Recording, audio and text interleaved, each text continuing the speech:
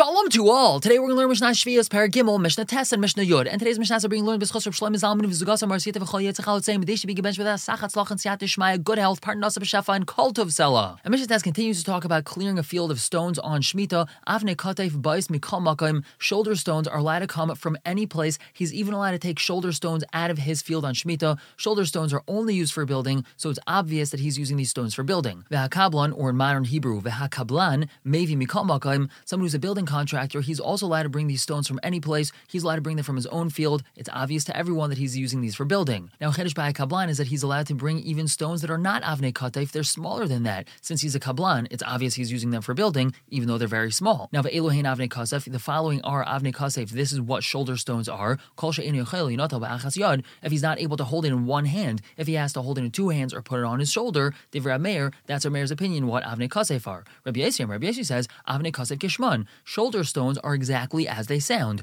Kol shehein nitalos shtaim shalosh al kasef. If the stones are large enough that he could put 2 or 3 of them on his shoulder, so then they're shoulder stones. He can put multiple stones of this type on his shoulder. And moving on to Mishnah Yud, continuing to talk about stones on Shemitah. Habayna gader beino bein Rosh Hashanah. Someone who's building a fence, a stone wall, in between his property and the Rosh Hashanah. Mutter lahamek ad hasela. He's allowed to dig for the foundation of this wall all the way until he hits rock, all the way until he hits the bedrock, which is a couple inches or maybe a foot or 2 feet underneath the ground. Now, even though he's digging a lot, and technically this could be used for planting, we're not afraid people are going to suspect him that he's preparing the ground for planting. Since this is right on the edge of the Rosh Hashanah, he's not going to change his mind to plant something there. If he plants at the edge of the Rosh Hashanah, he knows people are going to veer off the Rosh Hashanah and trample on that which he planted. So therefore, we're not afraid he's going to plant there. He's definitely going to be using this for the foundation of his wall. But now the Mishnah asks, what should he do with all the dirt that he dug out from this foundation of his wall? He has an issue. If he's going to put it into his field, people are going to think that he's covering his field with topsoil. That's a layer of fine soil which prepares the ground for planting, and we know that it's usher to do that on Shemitah. So what does he do with all this extra dirt?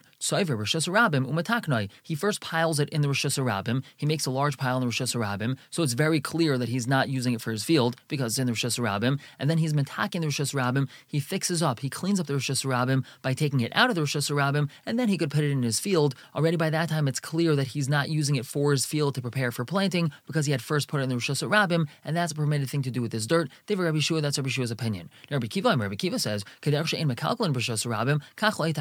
same way that he's not allowed to ruin the Rosh Hashanah even for a short amount of time, he's also not allowed to even fix the Rosh Hashanah even for a short amount of time. Now, what does that mean? Rabbi Kiva is basically saying he's not allowed to pile his dirt in the Rosh Hashanah, even though he's leaving it there for a short amount of time. That's considered a kilkel of the Rosh Hashanah. He has this huge pile of dirt there. People can get hurt. It's kind of ruining the Rosh Hashanah as well. Therefore, he's not allowed to put it there for a short amount of time. Rabbi Kiva is adding in, even if he's trying to be matak in the Rosh Hashanah, he's not allowed to do it for a short amount of time. He's a good yid. He's walking the Rosh Hashanah. He sees a bunch of stones. People could trip on them. They could hurt themselves. So he decides, hey, I'm going to gather all these stones together, make them in a little small pile, and then I'm going to clear that pile out of the Rosh Hashanah so people don't get hurt. Rabbi Kiva says, you're not allowed to do that. Even though he's trying to help people, he's gathering these stones in a pile, then he's going to clear the pile away. No leaving a pile of stones in the Rosh Hashanah. The moment he picks up a stone, he's got to carry it out of the Rosh Hashanah. He's not allowed to even make a pile there for a short amount of time. So Rabbi Kiva clarifies, what should he do with all this dirt that he dug out for the foundation of his wall? And the answer is,